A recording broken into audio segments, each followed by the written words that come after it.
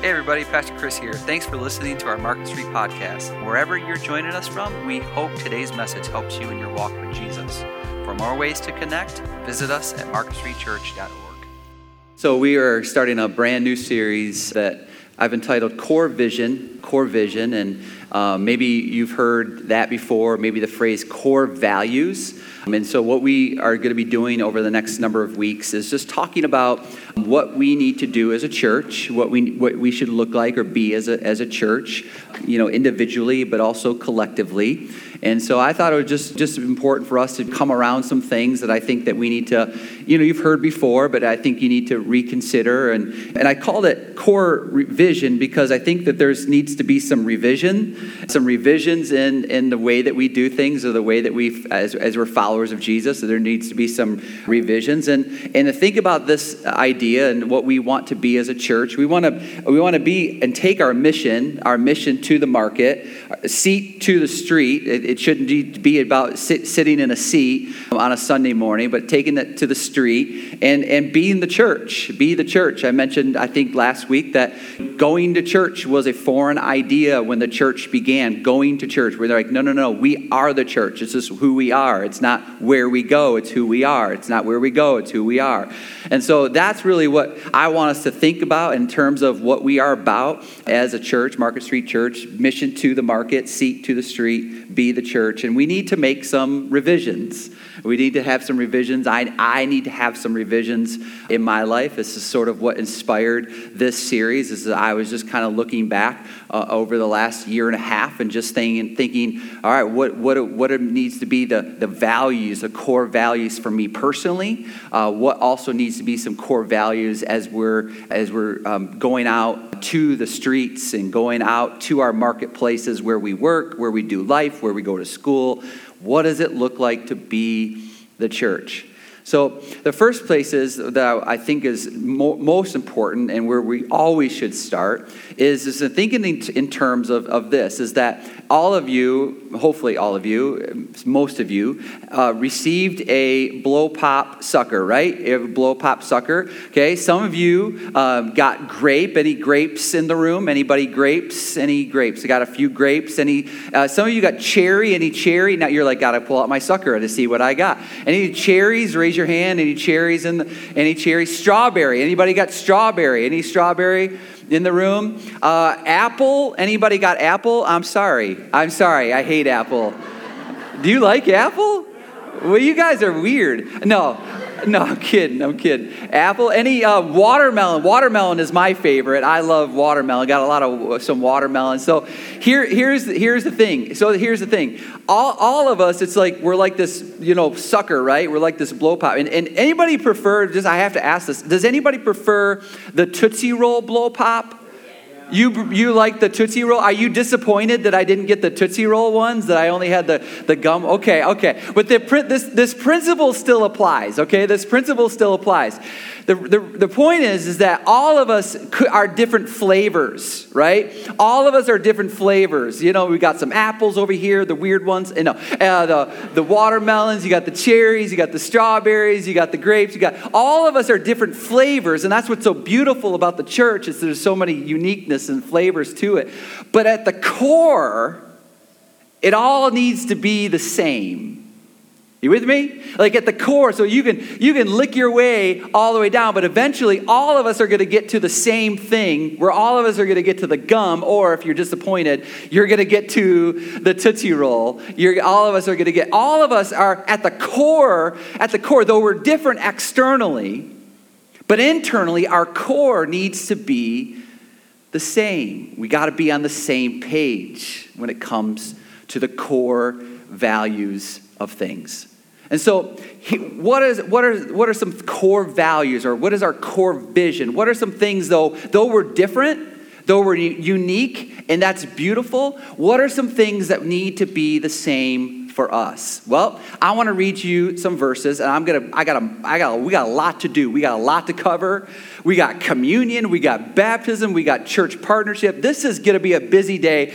I've got to get going. Okay, here we go. So, Colossians 1:15, he is the image of the invisible God, the firstborn of all creation. Goes on to say this.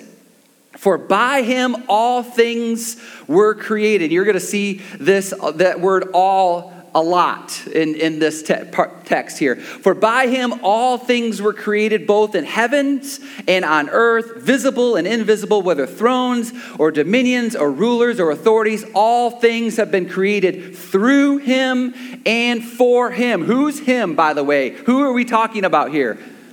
You can say it. What? Jesus. Come on, let's have some conviction. Who is him? Jesus, there it is. He says, okay, then it says, verse 17, he, Jesus, is before all things, and in him all things hold together. Verse 18, he is also the head of the body, the church, and he is the beginning, the firstborn from the dead, so that he himself will come to have first place in everything. So, core value for us, or core vision for us, though we're like those blow pop suckers, we're different. Our core vision first and foremost, above anything else, is that we are a Jesus-centered church. That's what we are. We are. If you wondered, if you were trying to like figure out Market Street Church, what does that mean? What denomination is that? What is that? What is that about? Here's what you need to know, and here's where you need to go. And when it comes to your marketplace and where your schools and where you do life, and we are a Jesus-centered people. We are a Jesus-centered church. We may be watermelon, grape, strawberry, or cherry, but at the core of our being suckers, I just made that up on the spot. We are a Jesus-centered people, and we are a Jesus-centered church. You're like, well, what about the Holy Spirit? Now, we are a Trinitarian church. We are a Trinity. We are God in three persons as one, right? We are that. But here's what the Holy Spirit wants to do. He wants to make much of Jesus. As a matter of fact, John 16 says this, I have many more things to say to you, but you cannot bear them at this present time, that's a big statement to say, right? Verse 13, but when he, the Spirit of truth, comes, he will guide you in all the truth, for he will not speak on his own, but whatever he hears, he will speak, and he will disclose to you what is to come. Then he goes on to say this, he will glorify me. What will the Spirit do? The Spirit will glorify me, for he will take from mine and will disclose to you. This is the Holy Spirit that saying, listen, the Holy Spirit has come and the Holy Spirit lives inside of us, and the Holy Spirit wants you and I to make much of Jesus. He has come to glorify Jesus. What about the Father? What about the Father in the triune God? Well, here's what Jesus says about the Father. Jesus spoke these things, and raising his eyes to heaven, he said, Father, the hour has come. Glorify your Son, so that the Son may glorify you. Verse 2, just as you gave him authority over all mankind, so that all whom you have given him, he may give eternal life. What is eternal life? Well, he answers it. This is eternal life, that they may know you. Who's you? Jesus. That they may know you, God, the only true God, and Jesus Christ, whom you have sent. This is from the Holy Spirit. This is from the Father. They are all one, equally God, all one. Father, Son, Holy Spirit. The Spirit testifies to the truth of Jesus and wants to make much of Jesus. The Father was in Jesus, and Jesus wanted to glorify the Father, and the Father glorify the Son. It is, and you're like, this is complicated. Aren't you glad that this is complicated? The reason why that you should be glad that this is complicated, because we have a God who sometimes makes us scratch our heads. Aren't you glad that we have a God who, though the essentials are simple, eternal life, the essentials are simple, but we don't have a God who's quite that simple when it comes to all things. Be happy that there's a God who is a little bit complex and makes us have to buckle down and pray and ask the Spirit of God to reveal truth about him. Aren't you happy about that? But we make much of Jesus. If you're still not convinced, here's what the Apostle Paul wrote to the church in Philippi. He says, "For this reason also God highly exalted him and bestowed on him the name which is above every name." He says, "So that at the name of Jesus every knee will bow, of those who are in heaven and on earth and under the earth, and that every tongue will confess that Jesus Christ is Lord, to the glory of God the Father." One day, every knee will bow. Every tongue will confess. Whether they believe in Jesus, and if you believe that Jesus is the name above every other name, then you will, in that day, bow a knee willfully and joyfully and with exuberance and be passionate and say, "You are my Lord, you are my God, you are my Savior, you are my Redeemer, you are my friend." And that will be an amazing day. But there will also be others who have never bent the knee yet, but they will. Every knee will bow and every tongue will confess that He's Lord. And I encourage you, if you're watching or in the room, I would encourage you to bend the knee now. And I would encourage you to let the tongue confess that He is Lord today. Because you don't want to get to that point in your life. It's too late. But every knee will, and every tongue will confess that He's Lord. He's Lord. Why? Because everything, all things, were made by Him and through Him and for Him. And so if everything was made by Him and through Him and for Him, that's what we are going to be collectively as a church. But that's what you ought to be, what ought to be true in your life and in my life personally. That your life and my life are made by Him, through Him, and for Him. That's why we need to have a core vision.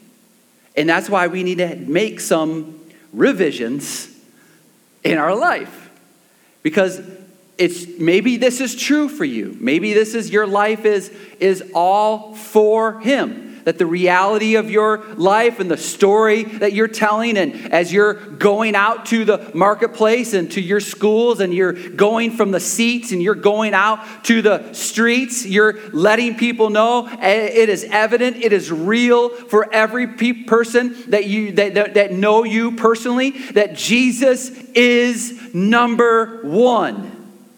That Jesus is the most important thing, the most important relationship that you have in your life. He exceeds all other relationships. He exceeds all other material possessions. He exceeds anything that this world can throw at you to try to vie for your affection, because that's what this world will do.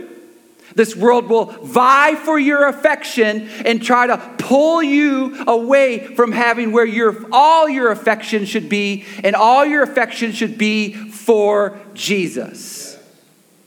And so there needs to be some revisions. And when it comes to some revisions, when it comes to Jesus is at the core, He's at the center of my life.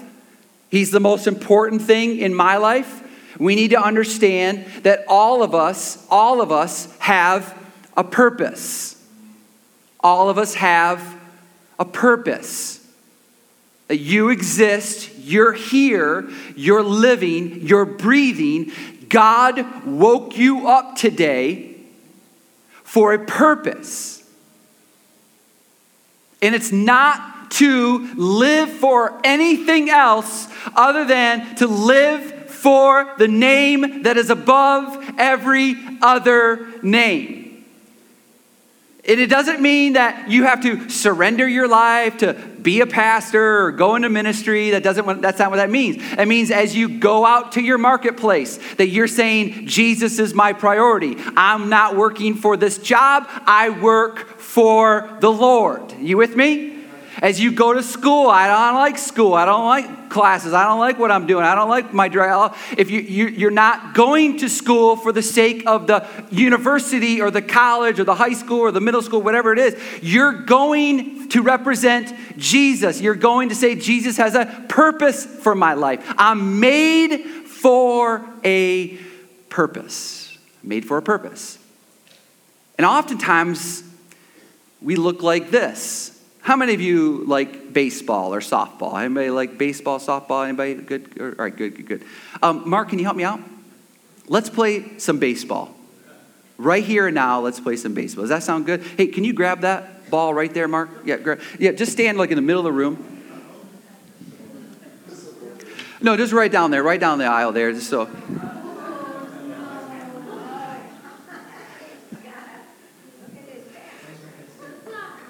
Hold on, I'm holding the hockey stick wrong. So we're going to play some baseball, right? I mean, just go ahead and just pitch it in, right? Pitch it in here. You should pitch it right. Go ahead. Just don't hit the TV, Mark. What are you waiting for, Mark? Just an underhand toss. Sure, go for it. Just go. You can just hit right at aim right in here. Let's go. You're good. Yep. That's a good pitch, Mark. Good pitch. Give Mark a round of applause, everybody. You're like, that was ridiculous. Thank you, Mark, for being a good sport. I'm talking about playing baseball, and I grab a hockey stick. Like, this is oftentimes we're talking about a purpose. And we oftentimes grab for things and use things, and our life represents something that doesn't meet the purpose of what it was intended for.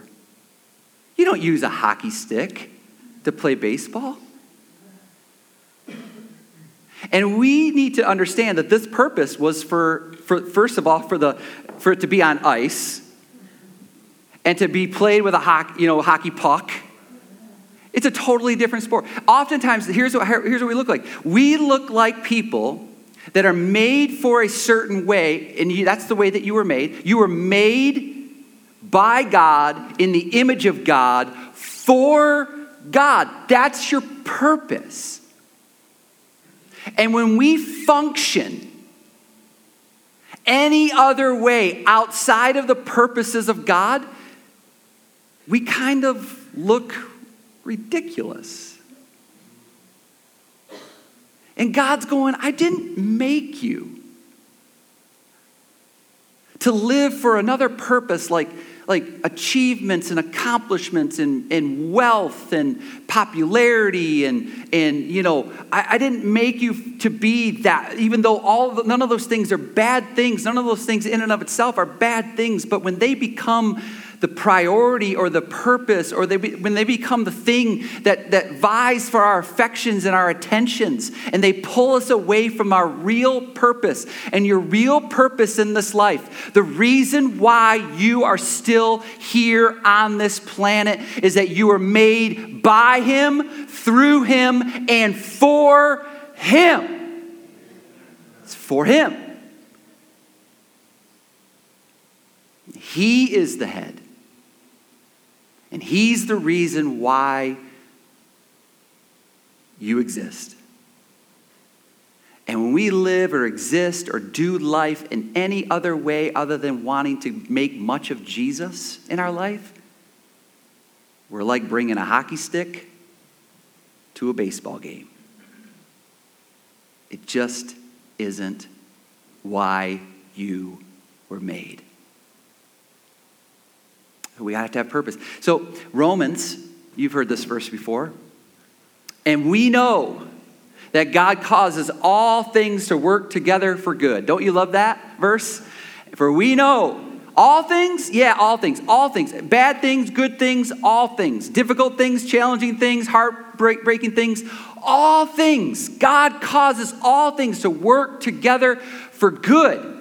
But we always forget the next part of the verse. That only happens when we know that God causes all things to work together for good to those who love God, to those who are called according to his purpose. Like, we love the first half of Romans 8:28, but there's a second half to Romans 8:28 that's important. Yeah, God can cause all things to work together for good to those who love God and to those who understand that they were made for him. They were made for a purpose. And so when you're living your life for the purposes of God, whatever comes your way, the good and the bad and the ugly, whatever comes your way, God causes all things to work together.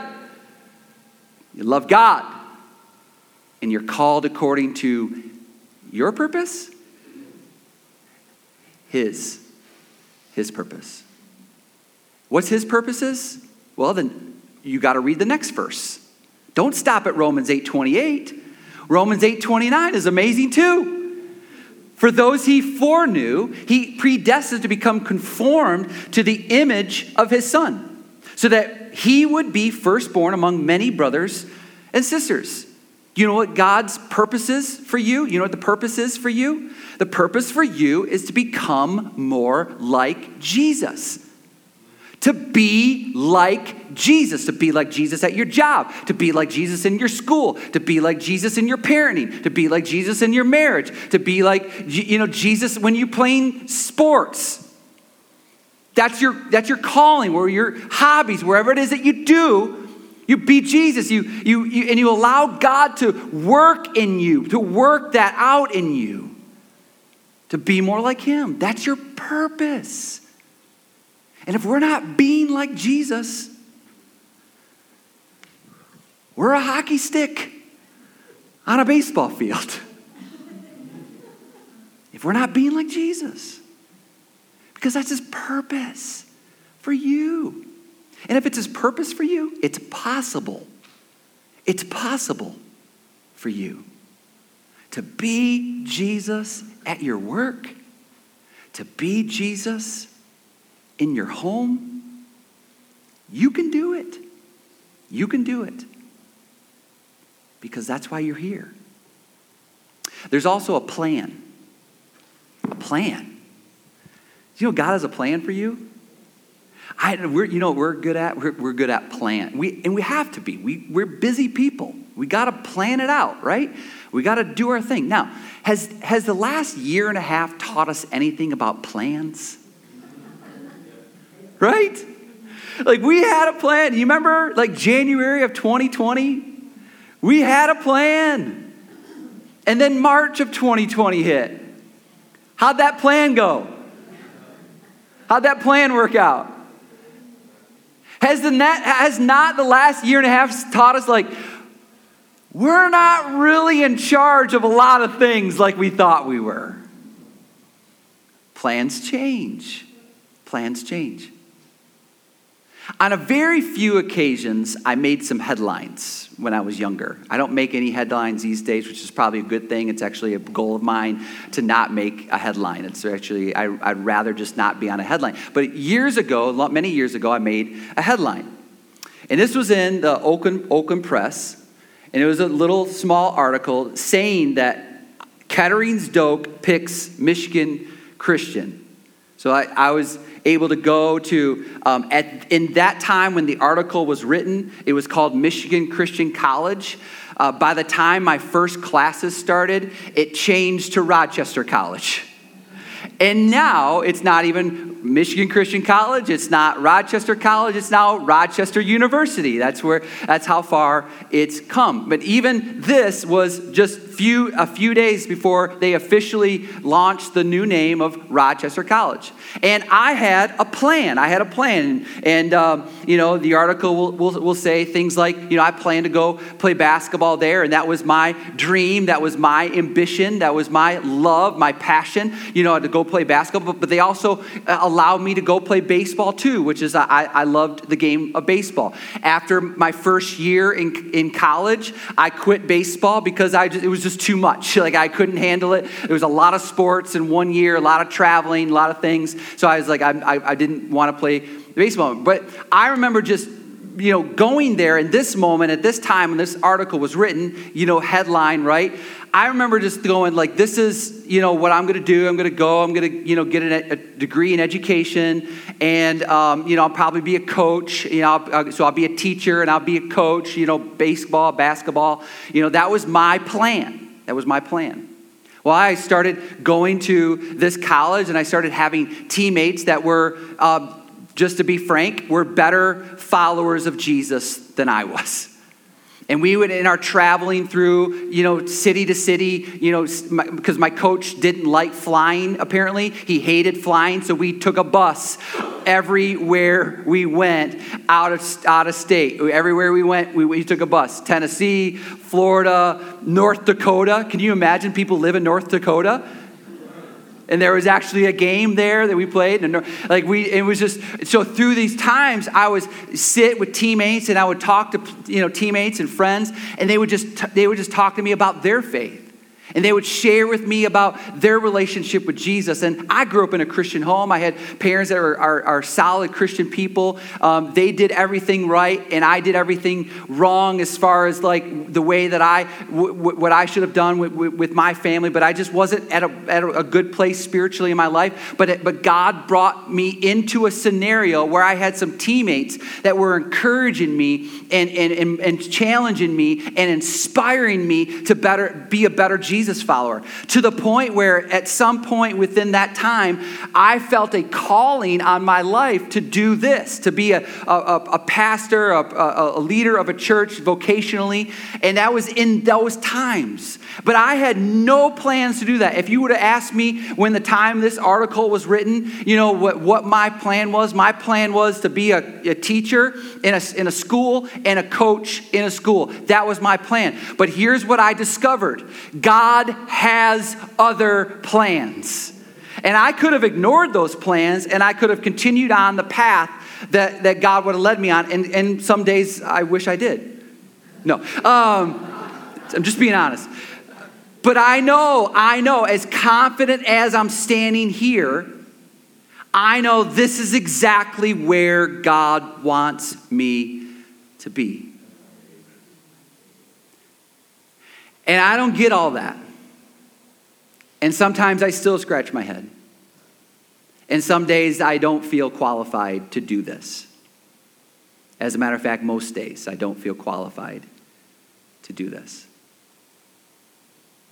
But God had a plan. And I was either going to surrender to that plan or do my own thing and live life the way that I thought would make me happy. And I certainly believe that if I would have chosen to do the teacher coach route, which is if that's what God's plan is for you, God bless you, do it. Be a light, represent Jesus, let kids know about him. You do that, and you do that well, and you do it passionately. But that just wasn't God's plan for me. That wasn't God's plan for me. And I just want you to know that God has a plan for you. He's got a plan for you.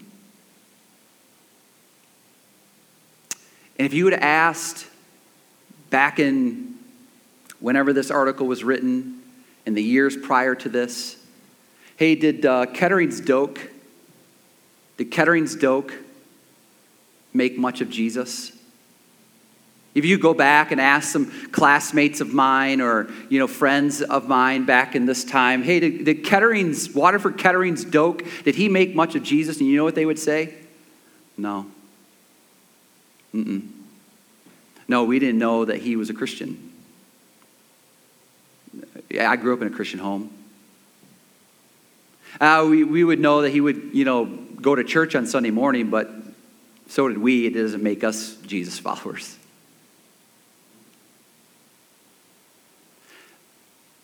So I just want to make my life from that point on, I just wanted it to be about Jesus. And I didn't want my life to be for, which at this time, this was like huge for me as a kid. Are you kidding me? I got a headline. But I don't want my life today to be about me getting the headlines. I want my life today to be about Jesus getting the headlines. And if your life is a byline of that and you're just trying to make Jesus the headline of your life, that's amazing. That's incredible. Keep doing that. But the plea really is that for you to say, I want Jesus to be the headline of my life. And those years prior to this were awash. They were awash. Because I wasn't doing what God called me to do or made me to do with the purpose and the opportunities that I had to do. And that was to make Jesus Lord. And to say, Jesus, he's the name above every name. Paul wrote it this way. He says this, for we are his workmanship, created in Christ Jesus for good works, which God prepared beforehand so that we would walk in them. That you are God's workmanship. And you're created in Christ Jesus. You're created for Jesus. To do good. To show Jesus. To be Jesus.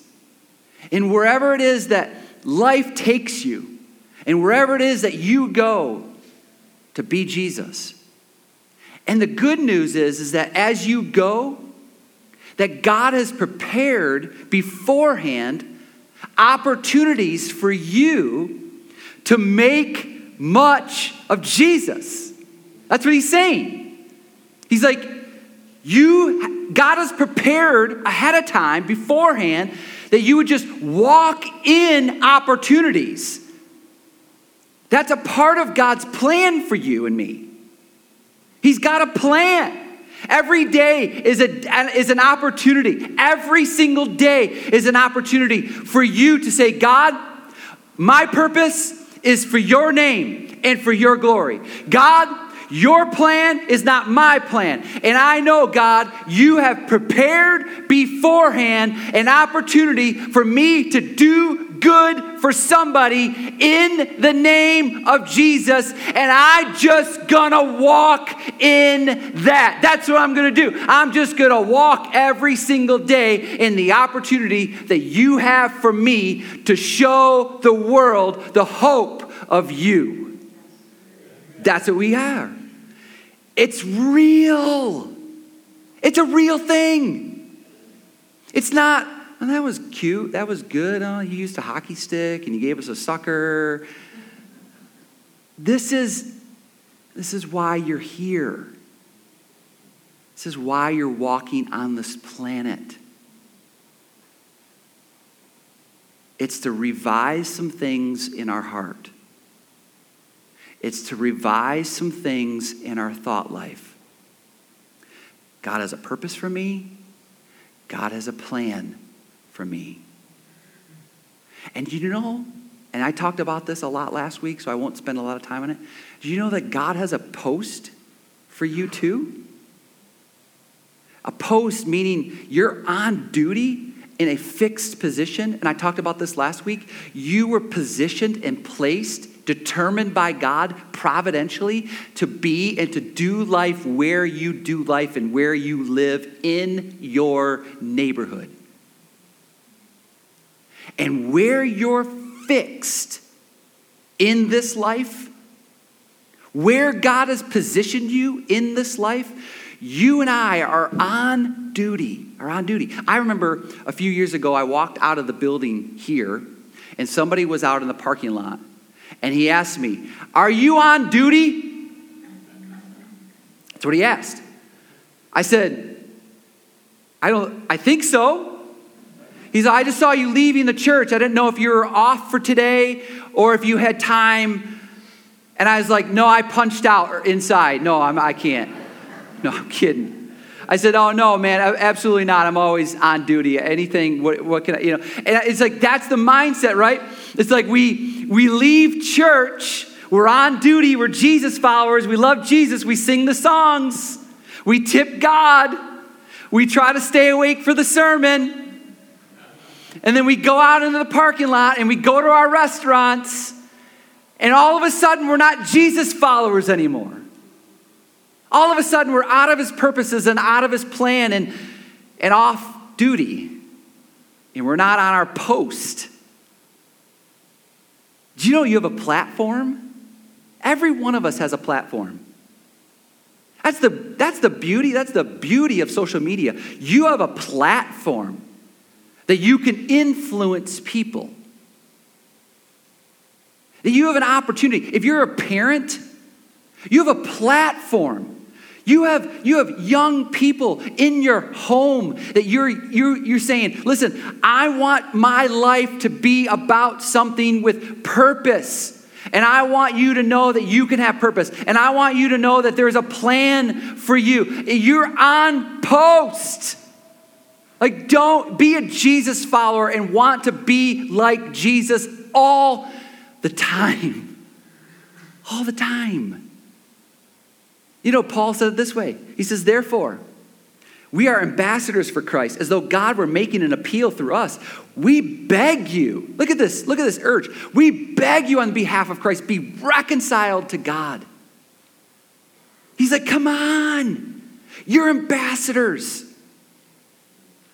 Another way to put it is we're an outpost, right? When you think about the military, you think about, there's different outposts established and set up, away from the home base, that there's little places where soldiers meet together, and oftentimes it's in hostile territory, but they have their little outposts there to, either to, keep, make sure that things function correctly and corrections are made and peace is handled correctly. All these things, these are outposts. Listen, we are an outpost for the kingdom of heaven. We are. You're on duty. You're on duty. Neva, can you skip over a couple verses? Skip to the 21, which is a great verse. Read it later. We're outposts for the kingdom. That's a great verse. Here's what A.W. Tozer said. Here's what A.W. Tozer says. "Men think of the world not as battleground, but as a playground. We are not here to fight. We are here to frolic. We are not in a foreign land. We are at home." This is oftentimes the way that we think, and this needs to be revised in us. We are a battleground. We are in a battleground. You're in a battleground for your kids. You're in a battleground in your schools. You're in a battleground in your workplaces. We're in a battleground. And we got to be willing to fight for that. We got to be willing to fight for our kids, our grandkids. We're in a foreign land. Do you remember that? You remember that we're ambassadors? We're assigned an outpost. And the outpost that you were assigned to is the place that God has positioned you right here and now in this life. And there's a purpose for it, and there's a plan for it. You've been assigned a post. Even Paul in prison knew that God placed them there for a reason. Look what Paul says in Ephesians 6:20. "For which I am an ambassador in chains." You know what Paul's saying? I'm in prison, in chains, but I'm still going to be on duty. There's Roman guards that are around me that rotate out every few hours. And every time that those Roman guards rotate out, you know what those Roman guards were going to hear about? They were going to hear about Jesus. They weren't going to hear about how it was unfair and how Paul didn't deserve it and how, he was treated or mistreated. He didn't hear about any of that. They took his liberties away, his freedoms away. They're pressing on, the things that I think is right and true, and I don't agree with. They didn't hear Paul say any of those things. All they heard Paul say while he was in chains is, Jesus is life. Jesus is Lord. And Jesus offers forgiveness and grace for you. And he just prayed, hey. He didn't even pray, hey, would you pray that God gets me out of these chains soon? Isn't that that would be my prayer? If I had an opportunity to write a letter to you, I'd be like, hey, can you pray that God gets me out of here soon so I can go back and preach at Market Street Church on Sunday mornings at 10? That's not what he prayed. He prayed that God would give him the boldness to speak about one topic, the topic of Jesus, and the grace extended to everyone. God has a purpose for you. God has a plan for you. And God has assigned you to a post. And all of us, let's just say collectively, Market Street Church, we've got some revisions to think about. Because we want our mission to go to the marketplace. And we want what we hear in the seats and what God is doing in the seats to go out to the streets. And I don't want to be a people that just gather, sing a few songs, and listen to a sermon. I want us to be a people that scatter to the posts that God has assigned you, the outposts that God has assigned you to, and be Jesus to that post that God has intentionally placed you there. Because everything, all things are made by him, through him, and for him. All things. All things. So to help us recenter our life,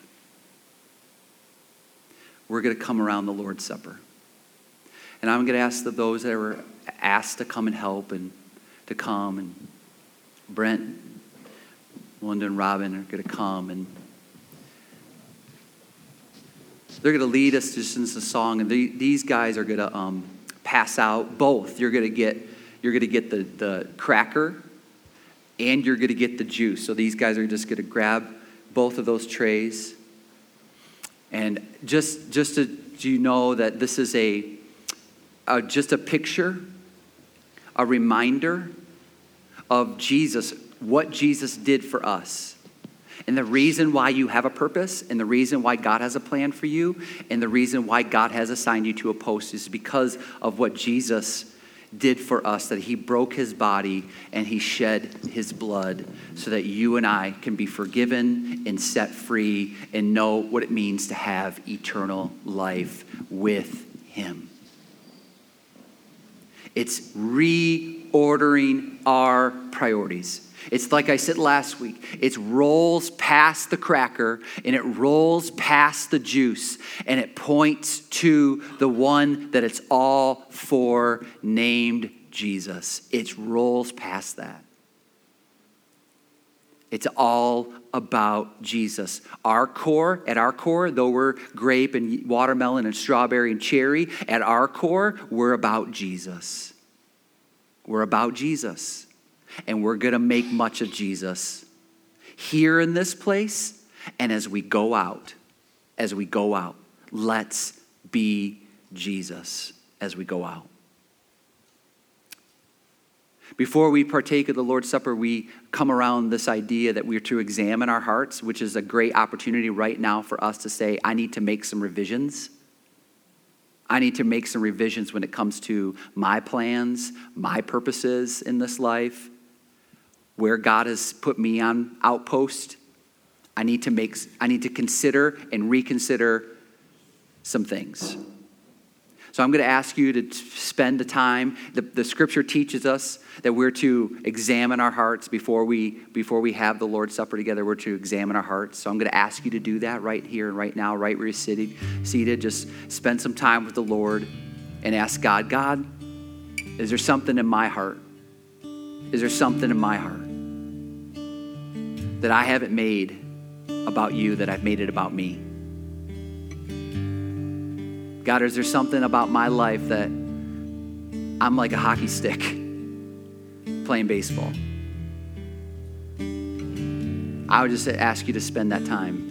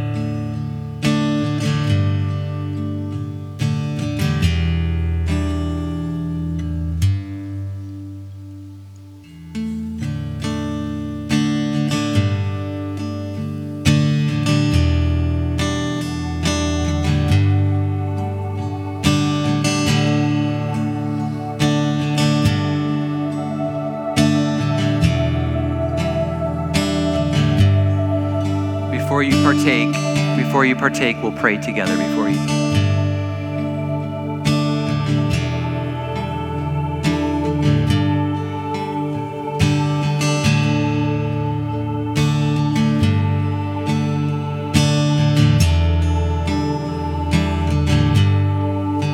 I hear the Savior say, thy strength indeed is small. Child of weakness, watch and pray. Find in me thine all in all. Jesus paid it all. All to him I owe. Sin had left a crimson stain. He washed it white as snow.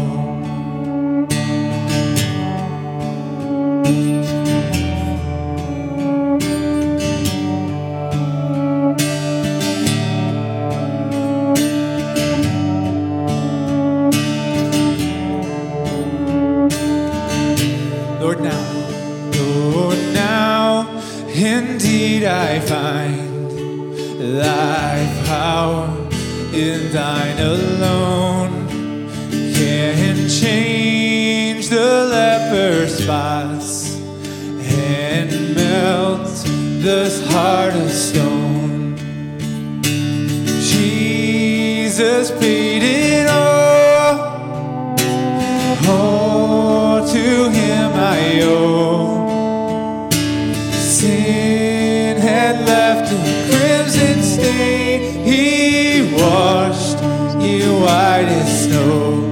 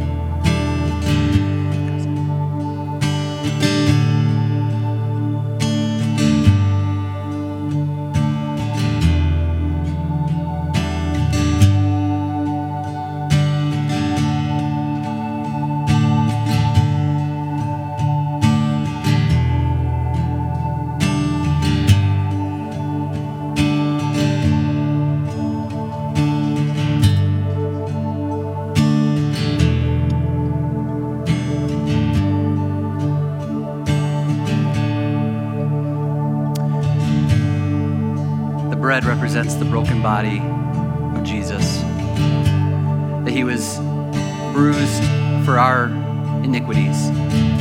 He was wounded for our transgressions.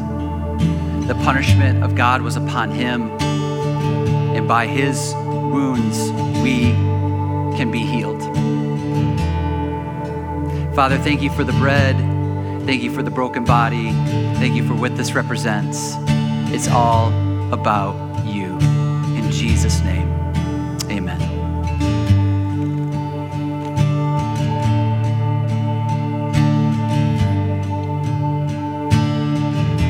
The juice represents his shed blood. Peter says it's not by perishable things such as silver and gold that we are redeemed, but by the precious blood of our Lord and Savior. That he died on the cross, according to the Hebrew writer, he died once and for all. It was the shed blood of the unblemished Lamb that paid the debt, the sin debt, for you and for me, so that we can be forgiven. Father, thank you. Thank you for the shed blood. The fact that you allowed, that you willfully laid yourself down. No one, nothing forced you.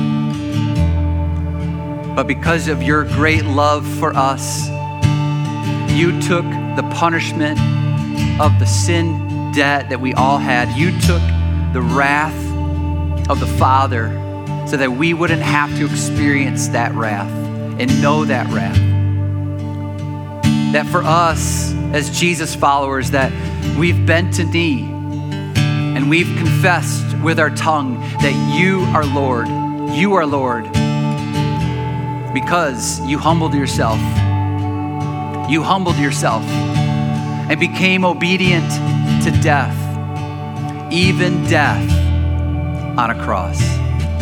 We thank you. It's all about you. In Jesus' name, the name above every other name. Amen.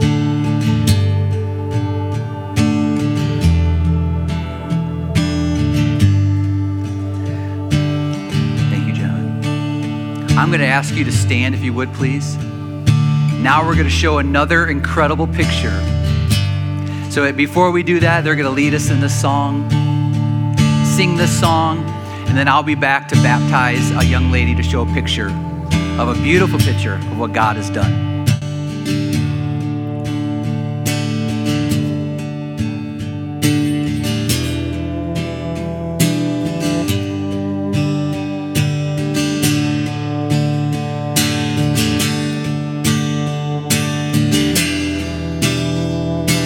Oh, praise the one who paid my debt.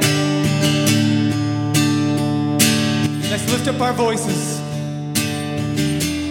'cause he is worthy.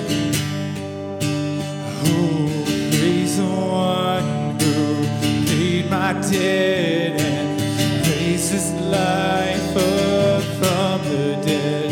Oh, praise the one who paid my debt and raised his life up from the dead.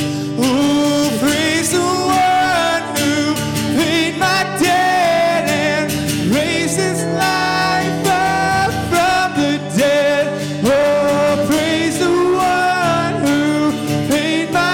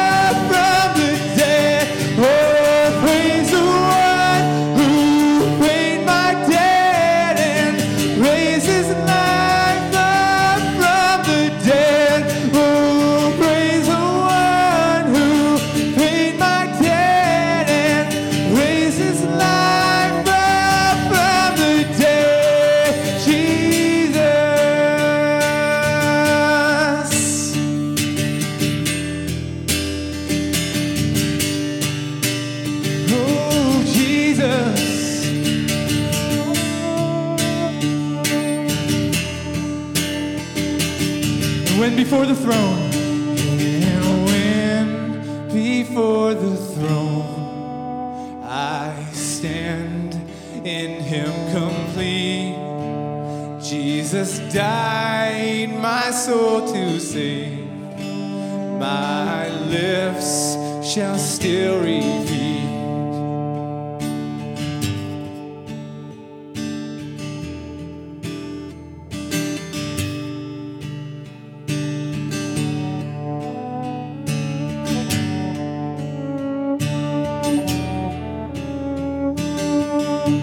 To the chorus.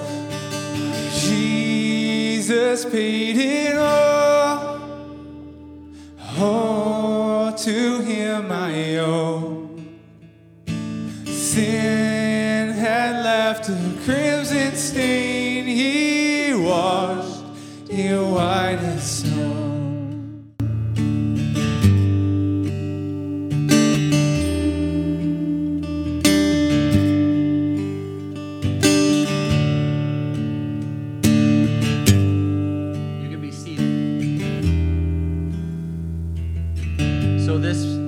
If somebody can move the TV just in case if it's getting in the way, if somebody can grab that. Mark, can you grab the TV? So this is just another picture of what Jesus has done. By the way, Jesus took all of the things like baptisms and the Lord's Supper that had once another purpose. So they would baptize Gentiles to be Jews. They would baptize Gentiles if they wanted to be in the religion of Judaism. They would do that. But then John the Baptist came along and the church came along and sort of hijacked what baptism symbolizes. And it's similar to the Lord's Supper. The Lord's Supper was a celebration of Passover that God did in the Old Covenant, but Jesus kind of took the Passover meal and sort of flipped it on his head and said, this is no longer about Passover, this is now about me.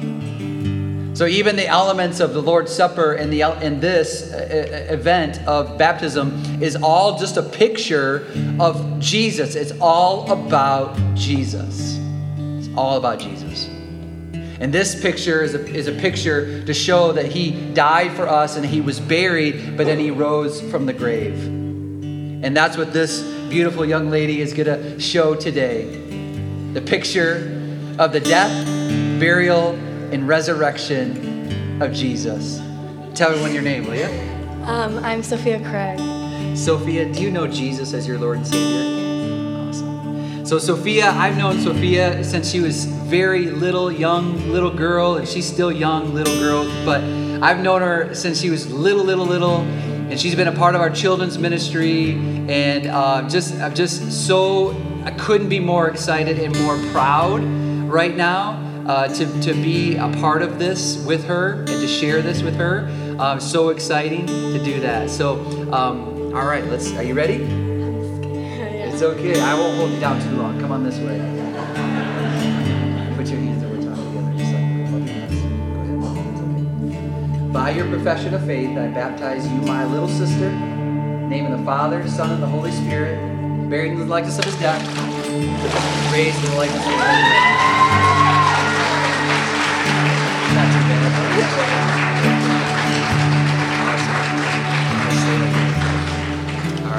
I also want to ask the Craig family, if you would, to stand, please, if you wouldn't mind. Craig family, stand, please. So the Craig family would like to be a part of our church. They want to be a part of Market Street Church and our mission and what we're wanting to do in our community and beyond. And so the way that we do that, the reason why we're doing it the way that we are is because I've asked them some questions. I've asked them things like, have you been saved? They said, yes, I know Jesus as my Lord and Savior. Have you been baptized by immersion? They said, yes, we've been baptized by immersion. So the scripture teaches that they are saved, baptized, and then added to the church. So Sophia, she wanted to get baptized. I said, okay, you're saved. You can get baptized. She's now a partner with us at Market Street Church. the Craig family, saved, baptized. Rachel and Bill Craig have been saved, baptized. They now want to be a part of, partners with us here at Market Street Church. So that the way that we do that is if you want to vote Bill and Rachel and the Craig family into Market Street Church, raise your right hand and say, Jesus. Jesus. You're in. Congratulations. So that we just wanted to celebrate that. We're so proud of the fact that we have an amazing family that wants to partner with us. You see, I don't call it membership. Membership is something you do at a golf course. We're partners in this ministry of mission to let people know about the most important thing. Who's that? It's Jesus. That's right. Father, thanks for the day. Thanks for the opportunity. Thank you for those that are patient in this church service overtime. And I just pray you bless them and watch over, keep them safe. In Jesus' name, amen. God bless you. Thanks for being in the room. Thanks for watching online at home.